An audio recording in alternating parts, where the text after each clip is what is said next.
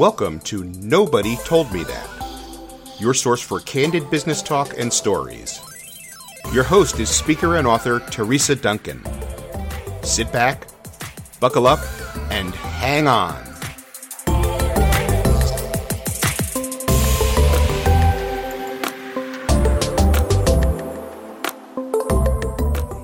Welcome back, everybody. This is Teresa Duncan, and you heard that it's Nobody Told Me That, and it's time for another episode. I am super excited because, my constant co-host, Kevin, he is not here with us today, but I brought in another guest who I think has so much to share with us, and it is Andrea Greer. And Andrea, are you there? You want to say hi? I am. Good morning. Good morning. Hey. Well, let me just tell them a little bit about you, and then we're going to dive right in because you have so much knowledge to share, and that's what I want to get to. So Andrea's been in dentistry for over 25 years, so she's another one of the veterans. We don't call ourselves the old girls. We call ourselves the veterans, right? She's led practices from a bunch of different positions. She's been an assistant, hygienist, a manager, Dentrix trainer, practice management consultant, and she is a speaker. So those last two, she currently still is. And what she does is she goes at it, just from talking with her and knowing her, she goes at it with workflows. She goes at it with protocols. And she's a very big believer in patient communication.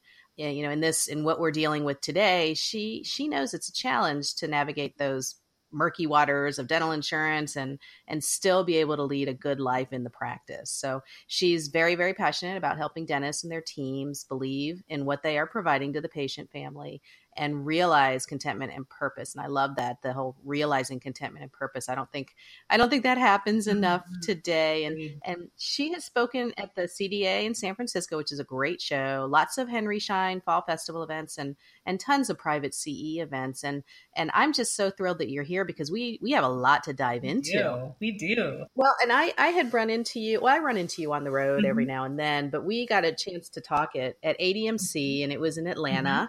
And the ADMC cocktail party, that was a lot of fun, right? Like beautiful up at the top of the hotel there. Yeah. And you don't think that Atlanta has like a great view. You don't think of Atlanta.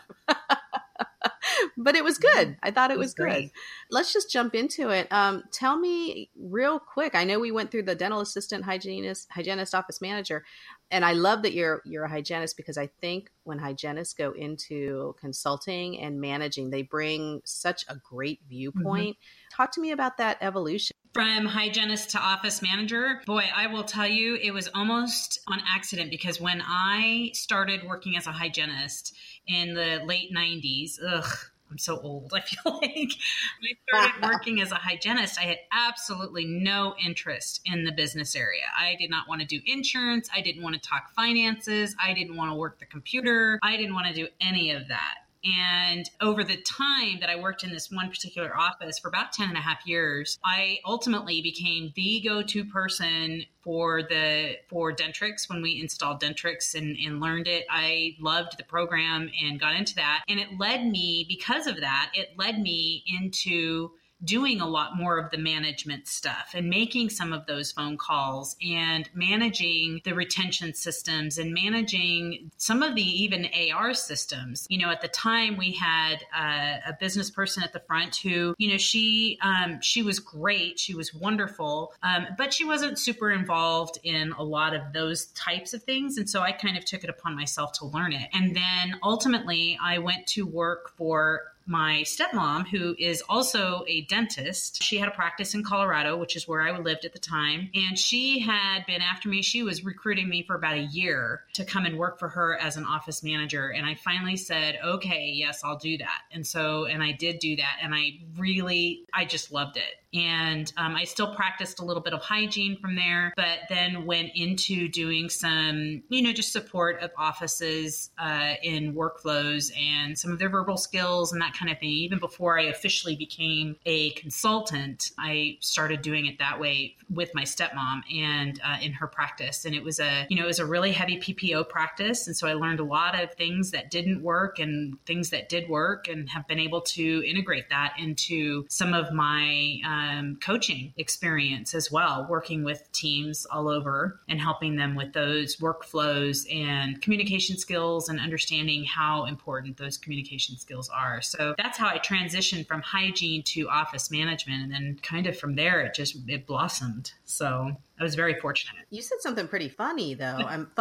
Funny, sometimes the same thing. Went to work for your stepmom, and that comes up in a lot of classes, not necessarily the mom, stepmom part, but working with family members. Sure. How was that? I mean, what did you learn from that? It was a challenge for sure, for both of us, because, you have history. And I think no matter what it is, you have history. And of course, I had to work really hard to walk that balance of helping her and being her advocate with her employees, and also making sure that the employees felt like they were being treated fairly from me and being approached fairly, because I think everybody's go-to is that you're going to do things unfairly, biased toward your family member. And so it was that was really tough. And I think it's very hard when any family member works in a practice, because I think that sometimes unintentionally things can lead to bias, and that's unfortunate. But and I understand why it's so difficult. She ended up selling her practice to another corporate dental practice, dental company that was coming into the area. And so I worked with her through that transition, and it was a tough time for all of us. I mean, it was a stressful time. So like Thanksgiving was a little crazy. Well, it wasn't the family stuff. It was working through all of the paperwork and everything like that, anything related to the practice. I mean, we get along wonderfully. They were just here for Christmas and, that kind of thing. So we definitely have a great relationship. It's just being in the practice. I really tried hard to walk that fine line with her. So, and with the employees. But, I think a lot of times employees wanted to blame me as the office manager. And I'm sure any office manager can relate and feel like I wasn't being fair. And it really wasn't anything to do with that. It was truly business. Mm-hmm. Well, when you were in there and you were doing the clinical side, then you were doing the managerial side, what was it that you really developed the passion for? And I'm not saying like what tasks, but like what side of dentistry really did you fall in love with? I would say developing systems, having this is how we do this. This is how we do this protocol. This is how, because they really didn't have that when I came in, which is part of why she wanted me in there. She wanted me in there as, someone who could be focused and really have the practice's best interests in mind, and really just develop systems and implement them and hold accountability with the team members and that kind of thing. And there was creating hygiene retention systems and accounts receivable systems and that kind of thing, and learning how to adjust my communication skills so that I could speak with patients and help lead them to accepting treatment. So those were the things that I really tried to take on and learn inside and out, and just be very passionate about presenting that information to team members and training, and then as well as patients. It's hard to learn something inside and out, though, I think, in today's dentistry. What I mean by that is that when we were back in practice, it was busy, but I don't think it was as crazy busy as it is today. And we really could, like if I wanted to learn about coding, I really could sit with a code book and have some time in between patients to do that. Or, it just wasn't as hurried at the front. It felt like to me. So I feel, and this is kind of a recurring theme when I talk to audience members, is that my growth as a manager, I think, was really well-rounded back in the day because we had time to explore this stuff. And I think office managers today have it a lot harder. I mean, they're great, but they have it a lot harder because the time crunch is so big. I mean, what do you see something similar? Oh, absolutely. Dentistry is not the same as it was 30 years ago. My family, I didn't mention this earlier, but my dad had a dental lab. in California. I grew up in California, and he had a dental lab out there. So removable. So I grew up in dentistry and around dentists. I never expected that I would be in dentistry as a career. It just kind of happened accidentally. But, so I remember going into those dental practices and how different they were then as to what they have to be now in order to survive. Mm-hmm. And so, going into those practices, there were just, 2 or 3 operatories and only a couple of people. And, if they had somebody no show in the schedule, it wasn't a big deal. And it was much more relaxed. So you're absolutely right. I completely agree with you. We did have time to learn things. By the time I was working with my stepmom's practice, I don't think that was, I definitely did not have time to sit and learn. But that is, I think, one of the biggest mistakes or challenges, maybe is a better way to put it, mm-hmm. that new practice owners have to overcome is they have to learn to outsource. Mm-hmm. And they have to learn how to hire the right people. Every practice that I get to go into, every one of them can use training in some form or fashion, whether it's on software. Mm-hmm. Go ahead. I'm sorry. I was going to say ongoing training, because it's not a one and done where you send them to a class. So sorry about that. No, that's okay. I feel like that's always the case is, doctors, and as a dentrix trainer, I found this to be the case as well. They'd be like, and sometimes it was expectations that were set up not well, but, they would say, well, we have an 8-hour training and that'll be plenty. And that'll get us through the next 5 years. And it's like, oh my goodness, you have no idea what you have at your fingertips that you're already paying for. Yeah.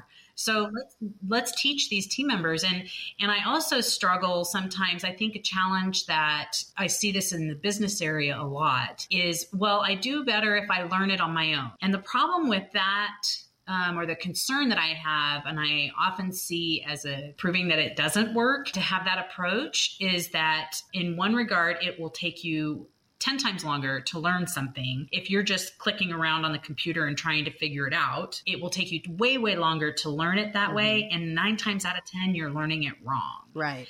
And so you develop a workaround in a program or in a system or a protocol or a verbal skill or whatever that looks like. You develop something on your own and it's not quite what it should be. And so it leads to inefficiencies. And that's where training and hiring the right people and even outsourcing.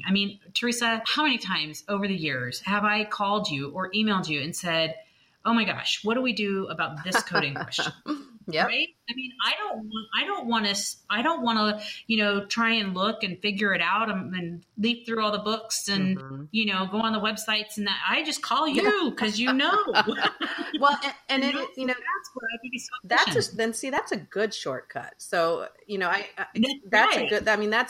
that's a good use of resources. But I do see where dentists will bring in a new team member and they'll say, okay, here's your OSHA training, HIPAA training, computer training, and it's all in 1 week. And the poor person, they're like crying at the end of the day, like, what am I doing here? Yeah. And and I would be they're crying for lucky. Yeah, really, it's a miracle at some point that these people walk back in the door, so exactly. But when I think of other organizations, and I've been lucky enough to work outside of dentistry with some companies as well, and I'm sure you have too. When you see someone get hired at a corporation that's maybe 50, maybe 100, maybe 200 people more, they have onboarding. They actually call it onboarding, yep. and it's very rare I see that outlined in a solo dental office. And I wish that was, more common. Now the group practices that I've had to work with and will go to visit, they have whole days of onboarding. You don't go to work mm-hmm. unless you go to their customer service onboarding, the doctors don't touch a patient until they go through their new doctor onboarding. But the mm-hmm. solo practitioner seems to think it's, they'll just absorb it in between patients. And I mm-hmm. find that to be unfair. Well, it's unfair to the employee. Absolutely. So yeah, you see that too? It's definitely not setting up for success. Mm-mm. You're right. So that's what training is all about, and onboarding especially is all about. If you want to hire somebody and you want them to do well in your practice, you have to give them some guidance. You can't just expect them to absorb in between patients. And boy, I'll tell you, I see that all over the place. I had one client, and he was wonderful, who he was very methodical and he was very analytical, and he developed a training roadmap, what he called a training roadmap. And it was for the ones that he developed were geared towards the the clinical team members. And I'm here to tell you, it was 6 or 7 pages long. It was divided by weeks and tasks and who was going to be showing this person those tasks and how to do that on the computer and training. And, I mean, it was fabulous. And it was about a 3-month process. Oh, great. But it was, and it was weekly. Let's sit down, and what do you need help with? How can I support you? How are things going? I mean, it was amazing. And he had by far the most success bringing team members on in a small community. He couldn't afford, because he was in a small community, he couldn't afford to have a lot of turnover. And when you don't set someone up for success and you don't provide that information for them, you're going to have turnover. It's just how it's just a fact. That's a good point about the being in a small community. And we're not saying that if you're in a big city, you can afford all the turnover. No. The fact is that today's talent pool, it's really bad in a small area for sure. But even in a big area, absolutely. Are you hearing that the talent pool is not rich anymore? What a great question. I hear it all over the map. I mean, meaning geographically all over the map, I hear that it's high and that it's low. And in some areas, like I've worked with dentists that in one area, it takes them 6 months to get 3 applications or 3 resumes for a dental assistant. But in the same area, an hour away, they say, oh yeah, we can, if we put an ad in on Craigslist for a hygienist, we'll have 6 applications by the end of the day. And so, I mean, it really varies on the laws of the state and what requirements they have, specifically for the clinical team. And then it also depends on what position. Business team members, it's really hard. It's really hard. I think I kind of agree with you on, yes, that for business team members, finding quality people who can work that relationship well with the patient, that's very difficult to find. Well, good people. The conversations we have to have with patients, not just clinically, but talking about something very personal, which is number one, your health, the health and the money, right? Yeah, exactly. So we have to have these conversations, and it's really, I think, silly to put somebody on the front lines to have these very personal conversations with patients. But this is something that you're really good at. So when I need help on this, I call you. Like, how do you get your employee to the point where they are confident in having their conversations with patients?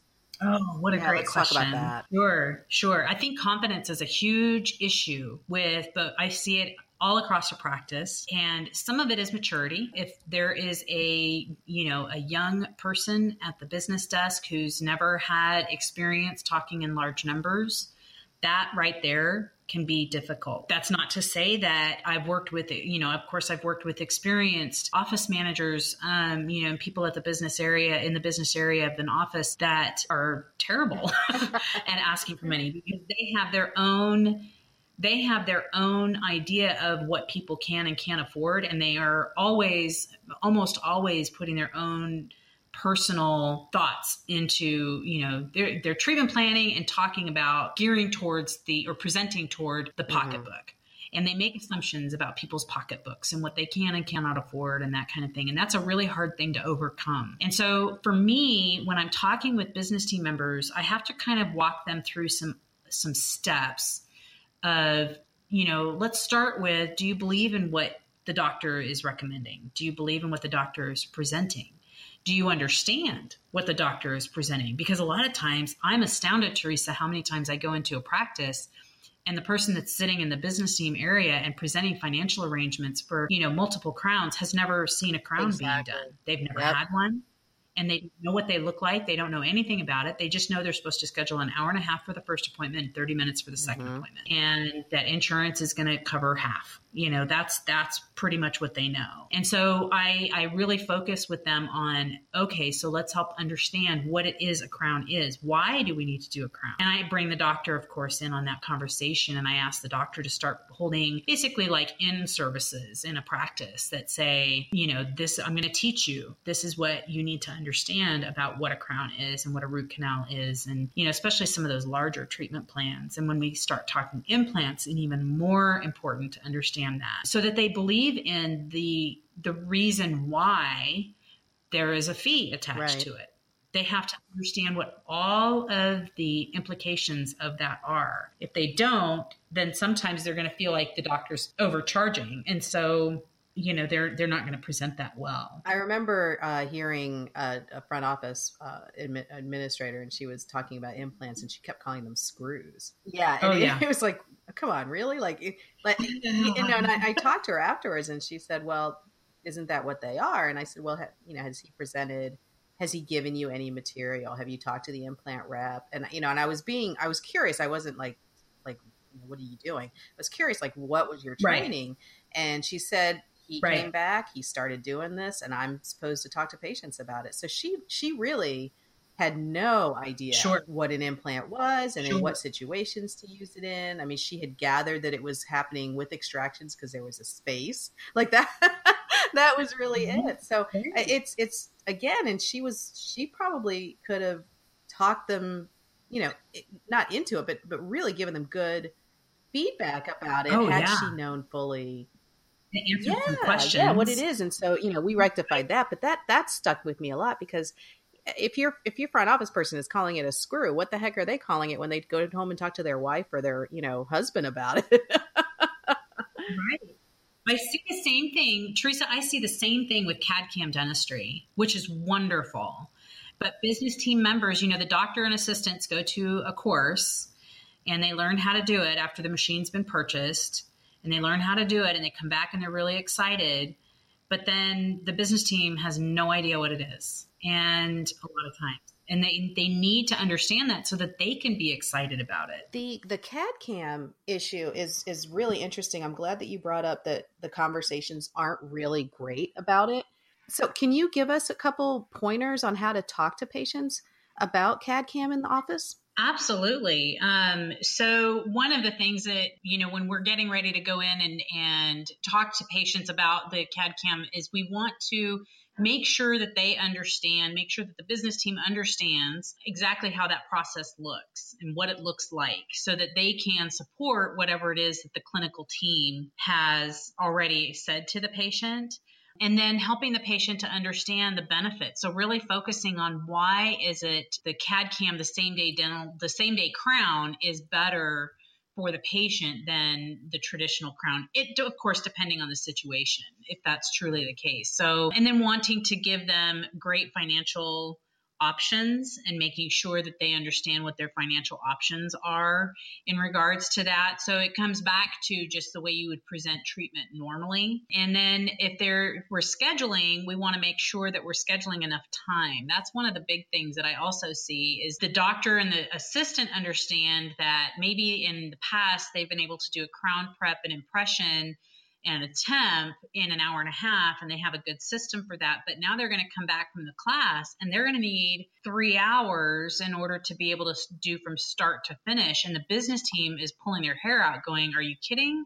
We can't afford to do 3 hour appointments. And so they need to understand why they need that time. Can we talk about that for a second? Sure. Because the front office person to me is saying, 3 hours, how is that more productive than, doing a crown in 1.5 hours and sending it out the lab? So how do I, if I'm a dentist coming back from a course, how do I talk to my office manager about that? Excellent. Understand that when they're coming back from a course and they want they want the business team to schedule a 3 hour block for that. The reason why is because they're learning a new skill. and they need to go slower. I mean, the prep part, not so much, right? Other than maybe they need to be a little bit more defined in their margins or something like that.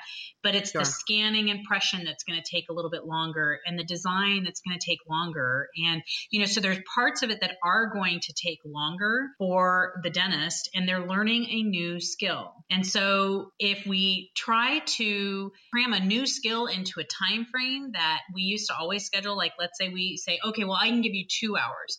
Well, if a doctor is feeling stressed and they're getting anxious because, during the design process or the impression process or whatever, it's only going to compound the problem and make it harder for them to complete the procedure and do it well for the patient.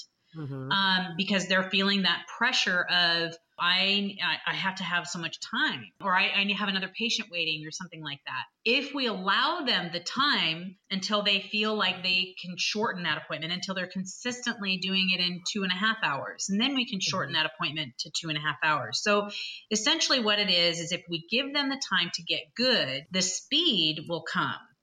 But if we try and make them go fast, they'll never get good. Does that make sense? Yeah, it does. And what I love about that is that if you flip that around on how to train any team member, it makes sense as well. Absolutely. I mean, you don't push them in, you don't rush them. But if you do, they're going to be trained. I mean, for lack of a better term, they're going to be half-ass trained. Really.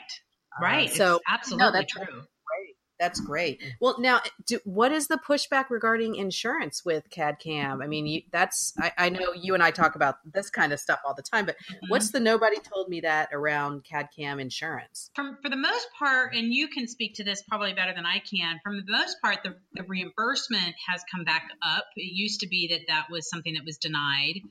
Quite often, as no matter what, it was considered to be cosmetic. And so it was denied or downgraded significantly. I'm not seeing that as much. I don't know what your thoughts are on that as far as downcoding, but I think they're almost always getting benefit for it. But they also need to understand that if in their practice, their protocol is to collect by the time we do the prep, we're collecting, if we're doing half at prep, half at seat, when we collect for the patient, if we're doing this all in one appointment, there is no second appointment. So you have to collect everything up front. And so you need good verbal skills and a great relationship with your patients and trust and rapport in order to be able to help them understand how that's going to make it different. So if you want to still split it up into 2 payments, then we need to get part of that payment beforehand and part of payment at the prep appointment. And then, of course, they need to make sure that they're indicating on their claim that, when they did the prep, that this was same day dentistry. And again, I'm sure you can speak much more clearly to that as to what they need to indicate on the claim. Well, yeah, the claim, they do need to let them know that it's a, single visit crown.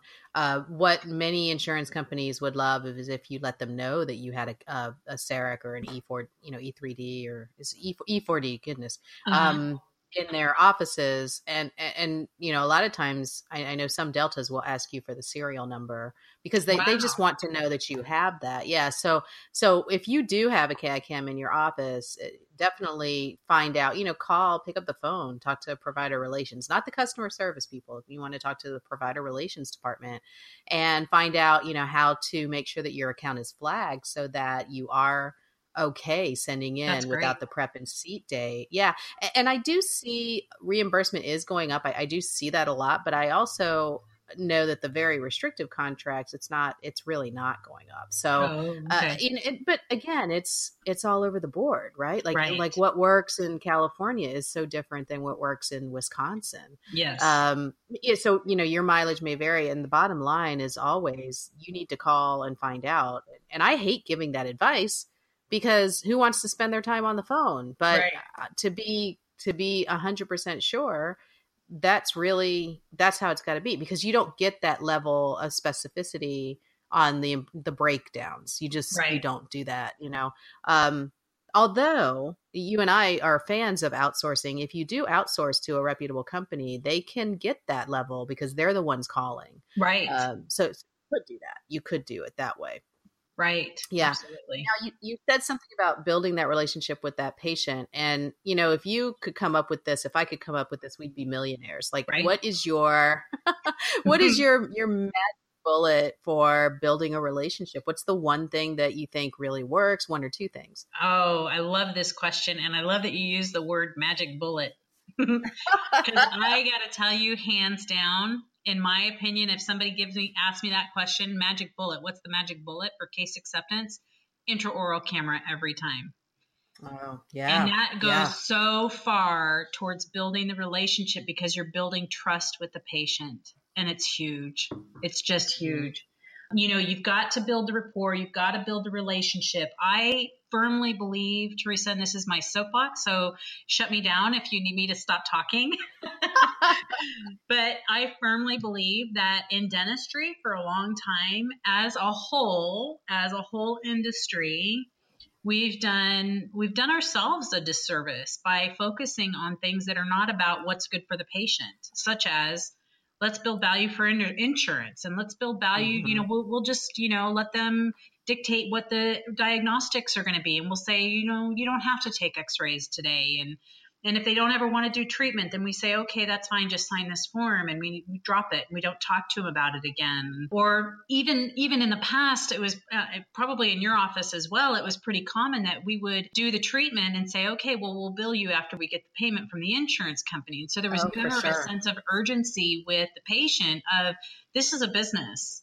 And this is important and we have to build value. And I know that so many practices, when I first get to start working with them, I hear from them a lot. There's a lot of concern of, well, our patient family just won't be able to do it if their insurance covers it. And they won't be able, our patient family is different. Our demographic is they can't afford it. And I say, I understand. And I know that there are definitely areas, so socioeconomic pockets. I understand that all over the map, right? I said, but if they can afford, how often do they come in? Some people come in and they tell you all about their vacation to Disneyland. Yeah, and definitely. Yet the next words out of their mouth are, I can't afford that crown.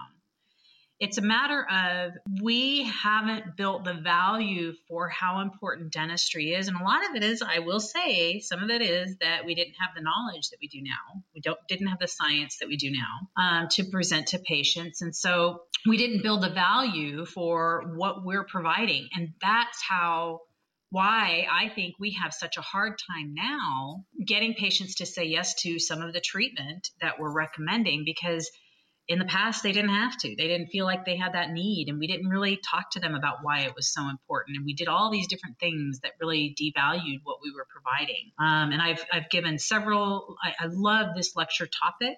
When I do a CE course, this is one of my favorite things to talk about because there's some simple tweaks that hygienists can do, and there's simple tweaks that doctors can do. And I could talk for 3 hours about that. So it truly is. I think, this comes down to, if we want people to start perceiving dentistry differently, then we have to change the conversation.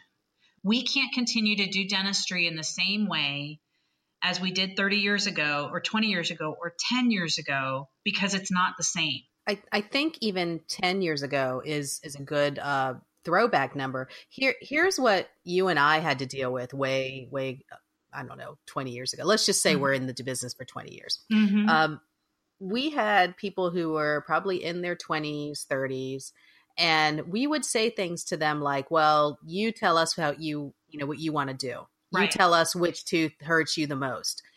We would say things like, don't worry about it. We'll see you at your next visit. We would say things like, it's okay. Yes, we'll watch that. So those people have now grown up, and now they're, in their 40s, 50s, 60s, and they are used to a dentist who is very laid back about treatment. And now we're giving them all sorts of education. We're trying to let them know this is so important. But for years, in their formative years, they were told, we'll get to it eventually. Right. Right. So yeah, it's a very different mindset now. Now, when you're presenting treatment to somebody who's younger, the biggest issue I feel is finances when they're younger. This generation coming up, my sons and even a little bit older, they know stuff is wrong. They don't know what to do. So they try to trust you about it. But I think our generation and slightly older, we question a lot more, I think. And we don't understand that dentistry is so it's so hard now. Like it used to Mm-hmm. be just pretty easy. I don't know. Now that we've got all these fancy tools and toys, Right. and there's a new image here, and ooh, we can do a 3D model of your tooth here, and they used to just come in and, have the spit sucked, and that was it. Right. So We go into practices and the clinical team will, a great example is they say, well, we want to take blood pressures on our patients. And a lot of them refuse to let us take blood pressure because they don't wow. understand that there is a connection. Mhm. And the office doesn't understand that I still have offices that say, no, that's not something that we want to implement. Yeah. Yeah, I do too. It's scary. Yeah. It's just a mindset that we have to get into. We have to understand the connection ourselves, and we have to believe in the connection. And this kind of circles back to the very beginning of our conversation today. We have to understand what it is that we're providing, and we have to believe that it's important, and we have to build each other up in our team, and we have to stop trying to force things down each other's throats, and we've got to build value for our schedule, and there's just so many things that are hard to manage, but that when you have protocols and systems and workflows in place, you're able to really use those things to build value for the dentistry.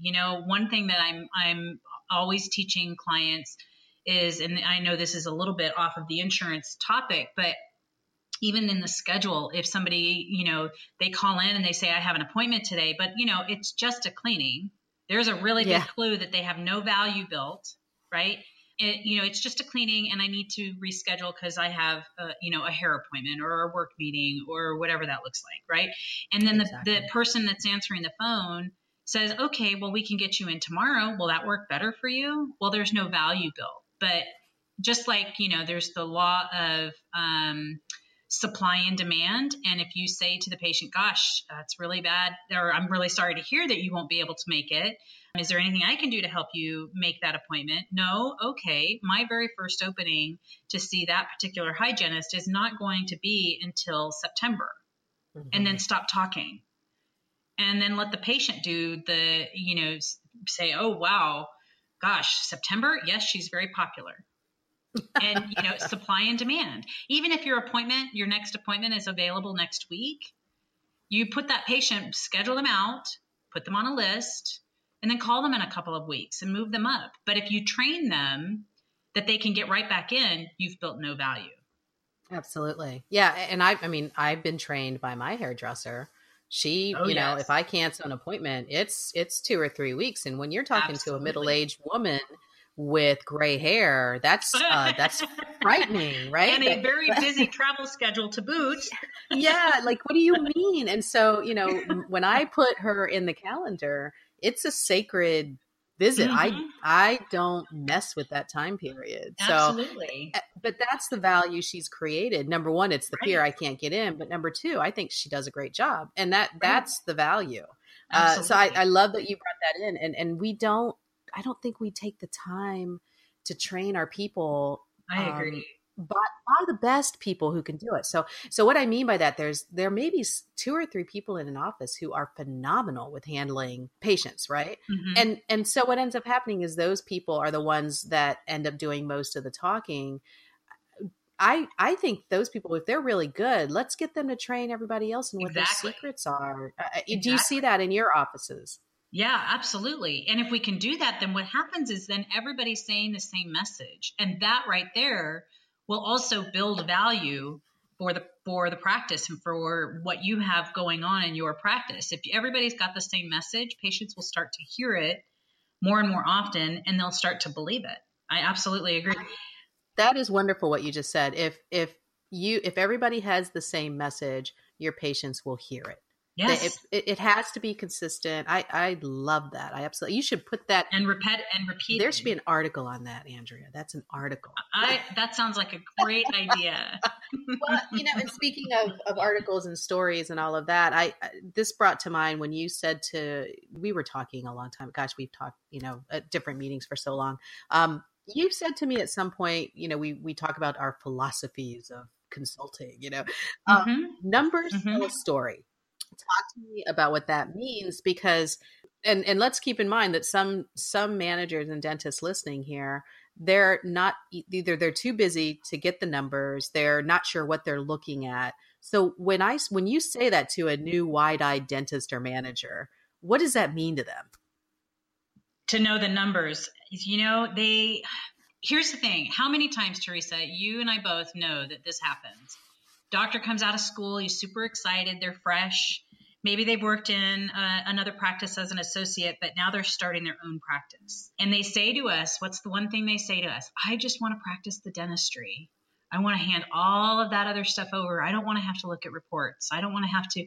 And that is so scary. That's like one of the scariest things as a consultant and as a trainer. And I'm sure as somebody who's in risk management would agree, that's one of the scariest things that we can hear. So you have to know the numbers of your practice to know if you are going to be able to pay the bills, pay your team, because it's not just you. Guess what? It's not just you, doctor. It's the whole team. And you have to be able to keep the doors open. And if you don't know your numbers inside and out and what's profitable and what's not profitable, what's working, what's not working, then you could eventually end up, unfortunately, having to close your doors. And then how are you caring for patients then?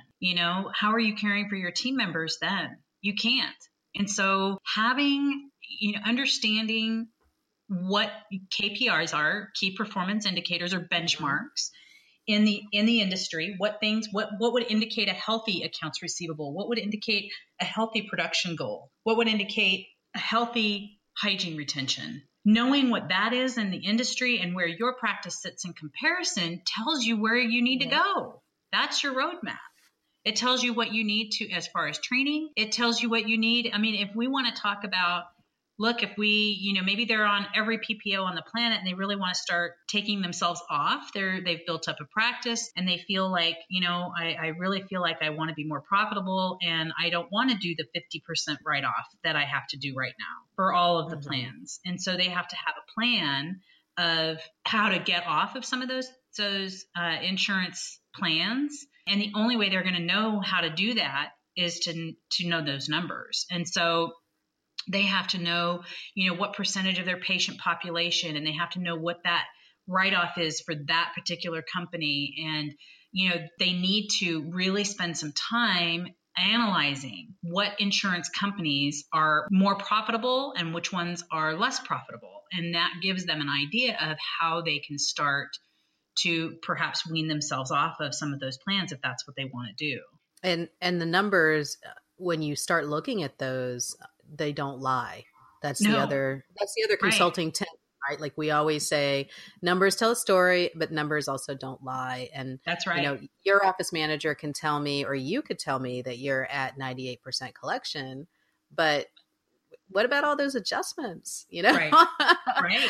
So exactly. Numbers story. I love that. And numbers don't lie. And when you, cause you've helped a couple offices out with this. I mean, what do you see as the biggest, nobody told me that part of starting to wean yourself off of insurance? Okay. So one thing I tell them is right away, they need to change their conversation with their patients. So they need to start talking differently to their patients, regardless of understanding or knowing or deciding even if they want to get off. They've got to start building value for what they're providing and change that conversation with patients instead of building value for the insurance or even bringing up insurance all the time. So that's where they need to start. That's number one. And they can start that today.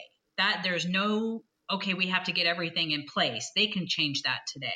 Mm-hmm. Then they need to do their research and they need to understand where all of the money is in the insurance and where the write-offs are and what get those numbers put together and what is the patient population. And sometimes that takes, I worked with one practice where they were on a number of plans and this beautiful new dentist had purchased a capitation practice. And so we don't see a ton of that anymore for good reason. And she bought this capitation practice and they had about 6 months worth of cleanup in their system before they could even begin to get those numbers. And so that's where we started was we worked on getting things cleaned up and getting the insurance engine working correctly in their program so that they could then pull reports and get those actual numbers. And then once you have a plan, then they were able to say, hey, we realize there's about 6 plans that we want to drop. Well, then we worked on, okay, now how do we do that? If they dropped all 6 plans, she would have had to shut her doors because everybody would have left. Whereas Absolutely. if they started with building value at that very beginning of that 6 months, which they did, then by the time they were ready to start talking to patients about dropping some of those plans, they were already well on their way of training and teaching their patient family that the insurance plans were not good for them, for the patient, because they weren't. Patients were actually paying a lot more out of pocket than they would with even going to a PPO in that particular practice. So we developed a series of letters and emails. We had specific talking points written out for those particular plans, the patients on those plans. And they determined they had about a 5-year plan on how to drop these 6 plans. And they did 2 a year. And they started with the smallest ones. We never, ever want a practice to start with the biggest one, even though that might be the one that's hurting you the most. I would always recommend that you start with the small ones. Because you'll gain confidence. That's a huge one. Because you'll learn that not every patient's going to leave just because you changed insurance company. Absolutely. Or changed your participation. And if you've started by building values, hopefully patients wouldn't dream of leaving because they would never dream of going to a different dentist because you've built so much value with that. So if you start with that, then you start working towards dropping, you really have a much better chance of retaining your patient family. And one thing that's really important, I think a lot of offices forget, first of all, they assume that they need to be on PPO participation in order to get new patients, which is absolutely not true. And yes, they'll be on a list, but they have to remember if the patients are coming from an insurance company, they are already insurance driven, period. And maybe not 100% because, we're dealing with people. But if the patients are coming from an insurance, they get the name of the practice from an insurance company, they are already geared towards going towards whatever insurance will cover and only what insurance will cover. Whereas if their marketing dollars are better spent getting patient referrals, they're getting patients who care more about their mouth and less about the insurance. Does that ring true to you? Absolutely. Absolutely. And there is I think it's a real ego hit that some offices take when they realize the patient is going to leave the office. I mean, I think more people stay than they think, but when you have those conversations, there's always that human factor. The patient doesn't want to upset you. The patient doesn't want to, disappoint you. And unfortunately, sometimes they just don't come back, and that's kind of we lose them silently. What I wanted to say about the leaving a practice is we typically find that if they're going to come back, this is my experience, and this is what I say in classes, is it's usually between 1.5 to 2.5 hygiene cycles for them to come back. Because that's great. Well, because they'll go to True. a new dentist and they'll figure, okay, well, it's not as great as Dr. Greer was, but it's not bad and it's cheaper. Then the next time they go in, they're like, it's really not the same. This girl's hurting me, or this guy's not great. And they all new people. It's a brand new staff, their customer service isn't up to par. And so they start to think, rethink it. And then that's when they decide, hey, I need to go back. So then the next one, they eventually will come back. Now, somewhere in between there, if they end up having to have work done, then that can accelerate because they won't like the treatment. It'll be different. People are creatures of habit. They really like what they're used to. And going to a dentist in the first place is traumatic for a lot of people. So the fact that they got used to one dentist is huge. And having to get up to speed on another whole office. And now here's what I see happening, because this was really good and solid advice maybe 5 years ago, because we could count on heavy PPO offices not having good customer service, right? Right. But today, a lot of offices that are heavy PPO participation do have good customer service. So True. this is another, kick in the butt, that if you're not taking a look at that, that's a big change you have to make. And sometimes it's an outside view like you that would come in and say, you may think that you're really connecting with your patients, but I don't see the engagement I normally see. Do you know what I mean? Absolutely. Absolutely. I agree. Well, and as far as planning it out, I think that's brilliant, planning it out 3, 4, 5 years, because it's a slow untangling. It really is. It's a slow untangling. And that's nobody told me that I say to people all the time is, yes, it was very quick to sign the contracts, but it is really long to get out of the relationships with your patients. So that's tough. Now, when you're talking to a new practice owner, you were talking about that owner that purchased the practice, that's capitation, right? Mm-hmm. Did she or he or she know that it was capitation? Mm-hmm. It was a woman. Oh, yes. She actually was there. What was very interesting, it was kind of a bait and switch. She was an associate in the practice, and the doctor really wanted her to purchase. And he signed up for all these capitation plans back in the 80s, I think. And so he was getting paid, Teresa, like $10, $12 a patient, and getting that monthly payment every time. Well, what they didn't, or I think it was a bait and switch. I think he knew very well. But when she purchased the practice, all those companies made her re-sign contracts, and they gave her the going rate, which was like $3 a patient. Oh, for crying out loud. And so she lost her shirt within weeks of purchasing the practice. It was busy, but it just really tanked. So she was starting, almost immediately after she purchased the practice, she started talking to patients about, this is what this looks like. And really the patients were paying a lot more out of pocket than if they had just chosen the PPO version that their employers were offering. That was where her conversation went, was she was excited when patients chose a PPO. So over the DMO. And so isn't that funny? Isn't that funny? You don't hear that. Yeah, you don't hear that very often at all. No. And the patients were fine. The patients were ecstatic. And that's something that I think, here's another thing, for a long time, I would tell clients and business team managers, when you're talking about insurance, always focus on if, this is a plan through their employer, you've got to tell them, instead of answering the question of, does my insurance cover that, instead of just answering it outright with dollars, what you need to do is start educating your patients that it's based on what the employer paid for, right? Mm-hmm. But I also tell them now, I really emphasize to the business team members, you've got to be telling patients that they're making choices too. If they're being given 3 options, which one do they almost always choose? They choose the cheapest one, right? And so they're making choices, and the cheapest one is cheaper than the best one for a reason. It's got less coverage. Right. So there's no problem. In my mind, it is absolutely imperative that we tell patients it depends on what you and your employer have chosen to pay for. That's what kind of coverage you have. And that's that's an education piece, because that's totally different than than how they think about it. They think, okay, well, this comes out of my paycheck, and so I'm owed all this dental coverage, and that's simply not it.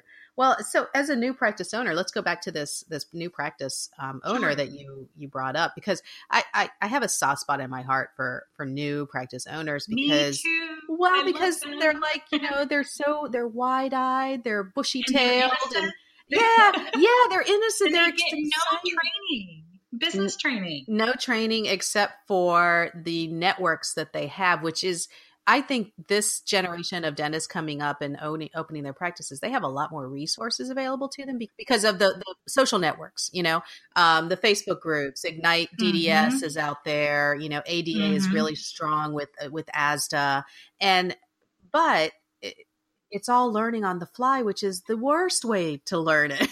Right. So when you are working with a new practice owner, what are you seeing that is their big stumbling block? What do you see? Going back to a little bit earlier in our conversation, they have to treat it like a business. A lot of them don't. They just want to come in and do the dentistry. And they have to understand that if they're a practice owner, they have to treat it like a business. And while I totally agree with you, I think that the generation of dentists that are coming out now, out of schools now, they are, I think, more business savvy in that regard. But I still see a lot of them that have that same attitude of, I just want to do the dentistry. And I don't necessarily need to know how to do all of the A, B's, and C's of knowing those numbers. And they oftentimes will sacrifice getting help, which I understand financially. Sometimes that can be difficult, but they have to remember what the return on investment is. Mm-hmm. And they have to account for that in whatever loans they take. And they need to make sure that they get the right people on their bus as far as their practice goes. Not necessarily, I'm not talking about employees, although that's very important, but I'm talking about, hiring the right financial advisor and the right accountant and, getting the right information and getting it faster than if they tried to figure it all out on their own. Just like you said, making a post on a Facebook group and asking a question, you're going to get 100 different answers. And then you've got to slog through it. And then you've got to figure out, okay, now how do I like that answer. How do I make that happen? Whereas, so basically what they're doing is they're reinventing the wheel. And we all know that that's the least efficient way to do it. To do anything is to reinvent the wheel. And so, getting them to understand it's a business and really treat it like it's a business and set it up like a business, getting the right people on their bus and as far as their support. I love working with new offices and new doctors that when a new doctor that within the first 6 months or a year of opening his doors, whether it be that he purchased as an associate from an associateship to a partnership or ownership, or just open their doors, when they hire somebody like myself as a consultant to come in and help them set things up, their return on investment is huge. And they get that back in spades in months as adverse to years of trying to figure it out on their own. And so hire somebody that helps you figure it out. Now, you might decide down the road that you want to do it a little bit differently and maybe take a different path, and that's okay. But you've got to get up and running and get profitable quickly.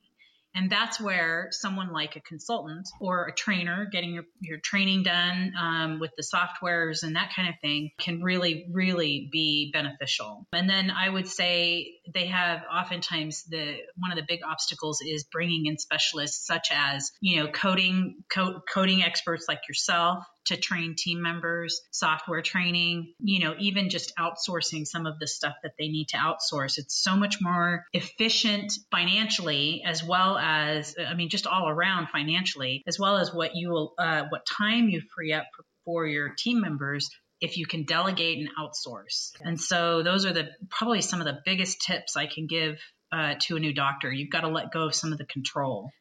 That's tough. Even for managers, that's really tough.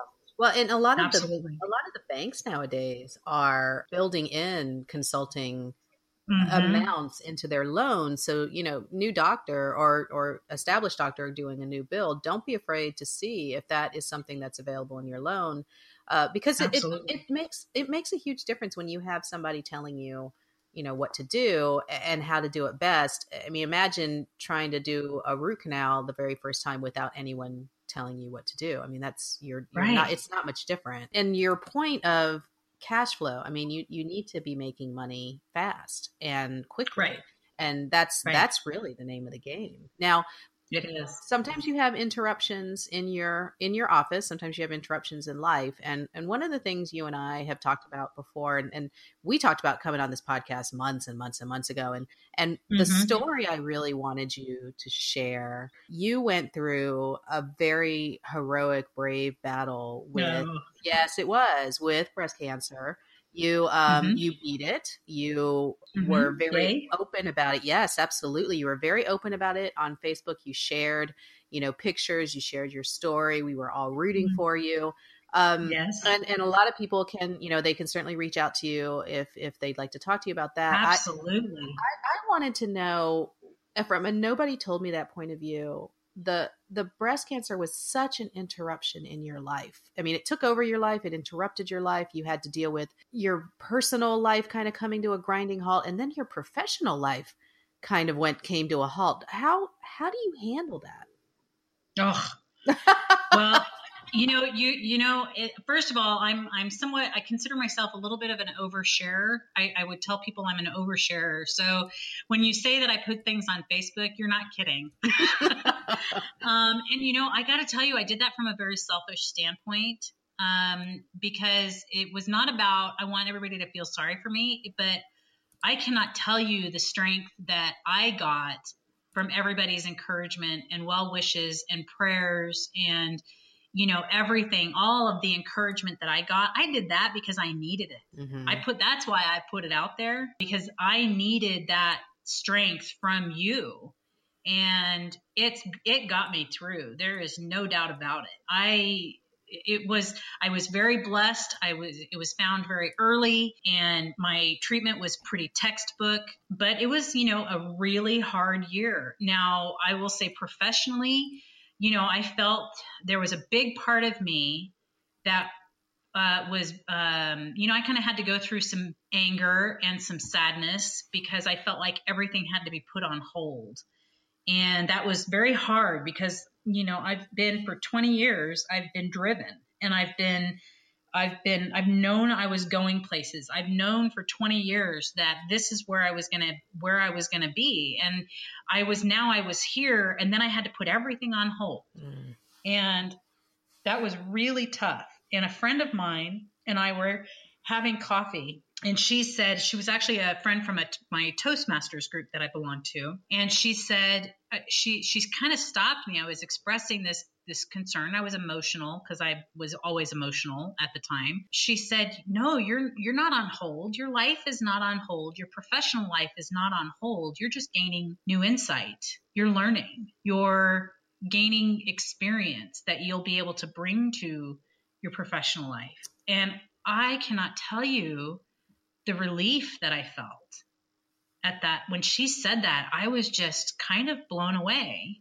And it hit home for me that I really was gaining experience. And yes, I couldn't work the way I needed to, and I couldn't travel. I was not allowed to travel, which meant that I couldn't travel to clients, and I couldn't speak and, do those things. And I didn't have the energy either, but I really was just gaining experience. And it was a blessing. It really was truly a blessing to have her point that out to me, because then it kind of changed my perspective on how I was, what I was thinking about all the time. Instead of being upset and bitter and angry of, I can't be out there. Instead, I was, what am I learning from this? What am I learning from this? And that's always been kind of a motto. I just kind of lost sight of it during that, which is understandable anytime somebody goes through a hard time like that. Sure. But yeah, it was intense. What a really good friend to give you that insight. Oh. But, yes. It was I thought it was great that you were sharing it, because I could see just all the love and support you were getting. Yes. And for crying out loud, I have friends that have gone through, flu and having a sore foot or something, and they put it on Facebook and they get all sorts of requests. Sure. But you were like, I could see it made a difference, because every time you made a post, thanking us, you could just see the energy in your face. Yeah. And now talking to you, when I saw you in Atlanta, you really are like full of energy. You're doing great now. So what I am doing great. What would you say to somebody who has received devastating news like that? What's your first impulse when you hear that from somebody? So I do hear that often. I belong to, Austin here has an absolutely amazing resource. It's called the Breast Cancer Resource Center, and they're tremendous, absolutely tremendous. And they have, throughout the city, they have 3 support meetings or their luncheons usually there's 3 different areas, and I go to one once a month down by where I live in the south part of Austin. And there's newly diagnosed women that come to these luncheons every month, and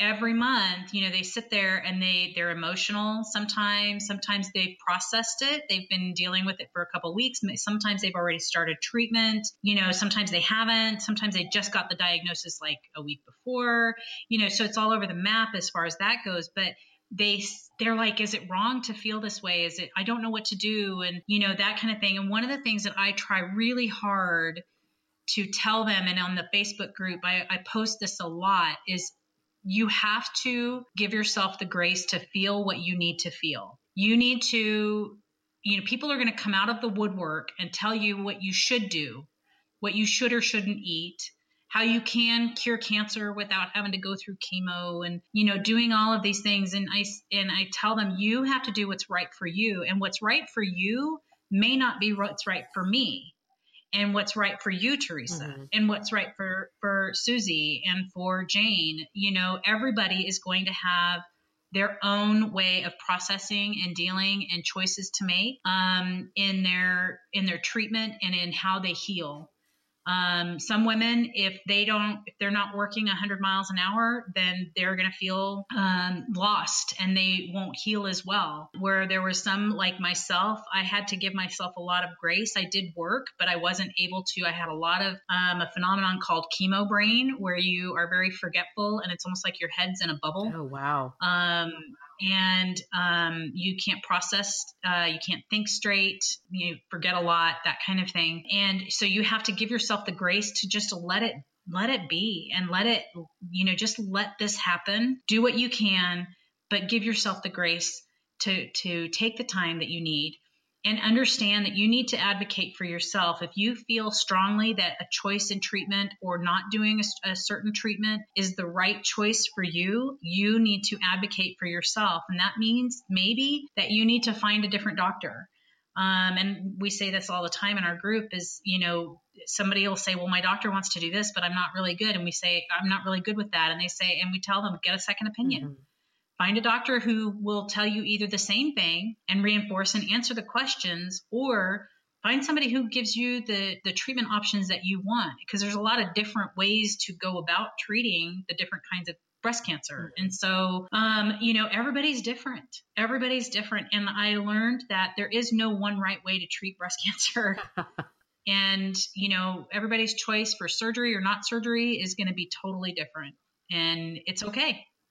And that was something that was kind of new for me. I thought, you know, I kind of always knew that if I got breast cancer, I was going to do a double mastectomy. It was just never really a question in my mind, you know, whereas some people would want to do everything they could to save any healthy tissue. And that's fine. It's all okay. You know, whereas before I'd be like, I don't understand why a woman would not choose to get a double mastectomy, because that's not the right choice for her. That's right. why. Right. And it's okay. It's okay. And so that was my biggest lesson, and something that I try and tell the, you know, ladies that come into this group. You need to have grace for sure to make your choices and do what you need to do to heal. And the awareness piece was huge for me, because I when you were talking about it, you know, I immediately, next shower, I did a self-exam. I mean, it was just, it was on my mind. And so now I definitely am now more regular. And I have to say, it really is because I watched everything that you went through. So you've made a difference there. So to any girls, any ladies who are listening right now, you know, go, you know, next time you take a shower, soap up and I guess really feel the boobies, right? Just do the exam. Yeah, feel up those girls, feel them. And, you know, and I will say though, Teresa, that mine was found on a mammogram, a screening mammogram. And even after knowing that where it was exactly, nobody could feel it. So mammograms are huge. You've got to do your regular mammograms.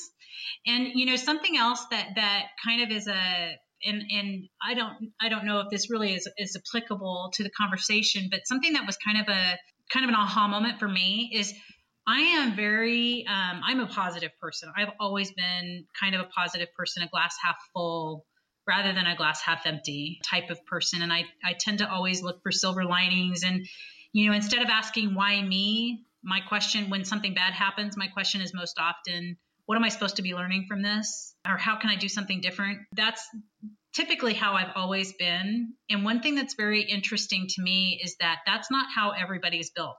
And I thought everybody was built that way. And so, for instance, for me, people would talk about, you know, well, you know, silver lining, at least you're going to get new girls. You know, at least they caught it early, you know, stuff like that. And people would say these things to me and it was fine because I agreed. I was like, that was like, you saw my posts and you saw, I mean, I was excited I called them PNGs, Perky New Girls. I was really excited about it. And it was my thing, you know, and I flaunted the bald and I wore a lot of pink and, you know, I mean, cause I like pink, right? So there was a lot of silver lining in it for me. But one thing I learned, and this is really important for everybody to hear, I think, is not everybody feels like there are silver linings when you're going through cancer treatment.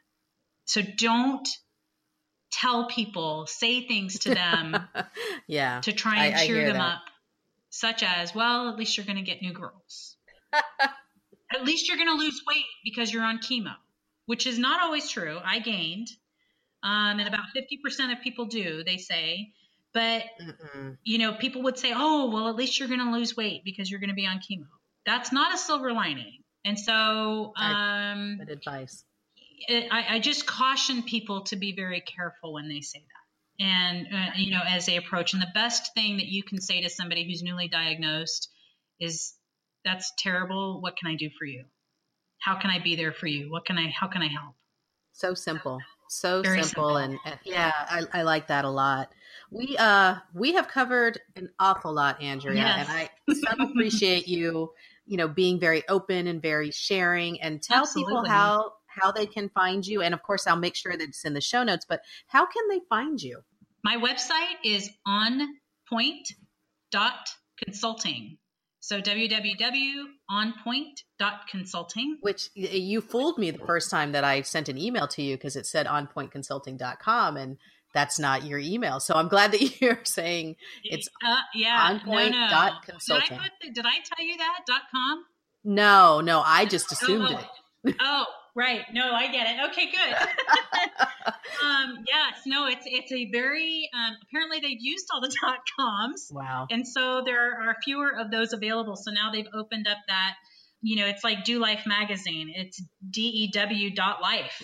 That's her website. And, so anyway, yes, dot consulting. Okay. And my phone number, I don't know if that's, something that you would like for me to give out. Go ahead. But my phone number is 970-218-2209, and people can certainly reach out to me that way, or they can email me at andrea@onpoint.consulting. Fantastic. Well, I will also make sure that this information is in the show notes. So feel free to reach out to Andrea about any of the systems, about any of the protocols that she talked about.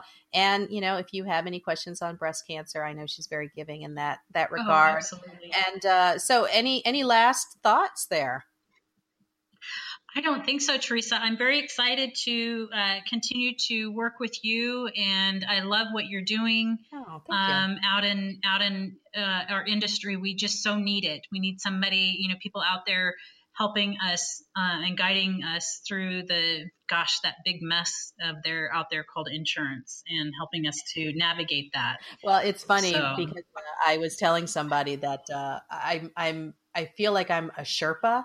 And, usually a Sherpa is that scrungy, gruffy Himalayan dude that's, helping you go up the side of the mountain with all sorts of supplies and stuff. But I feel like that's where we are now. I really do feel like I need to help guide as far as insurance goes. And I don't know very much more. I'm kind of out of it as far as the systems go. So they need people like you and other consultants to help out with that. So let's go ahead and wrap this up. So everybody who has been listening for this episode, we really appreciate your support and your patronage. And if you really like what you're hearing, feel free to share it with your friends, and make sure you hit the subscribe button if you haven't already. And until the next episode, go ahead and take this information, and hopefully you'll never be in a situation where you can say, nobody told me that. Hopefully you'll never have to say that about any of these topics. Subscribe to this podcast so you'll get our next candid discussion. Visit Teresa's website, odysseymgmt.com. That's odysseymgmt.com for more information on Teresa's courses, books, and speaking schedule. Subscribe to her newsletter while you're there. Don't say we didn't tell you that.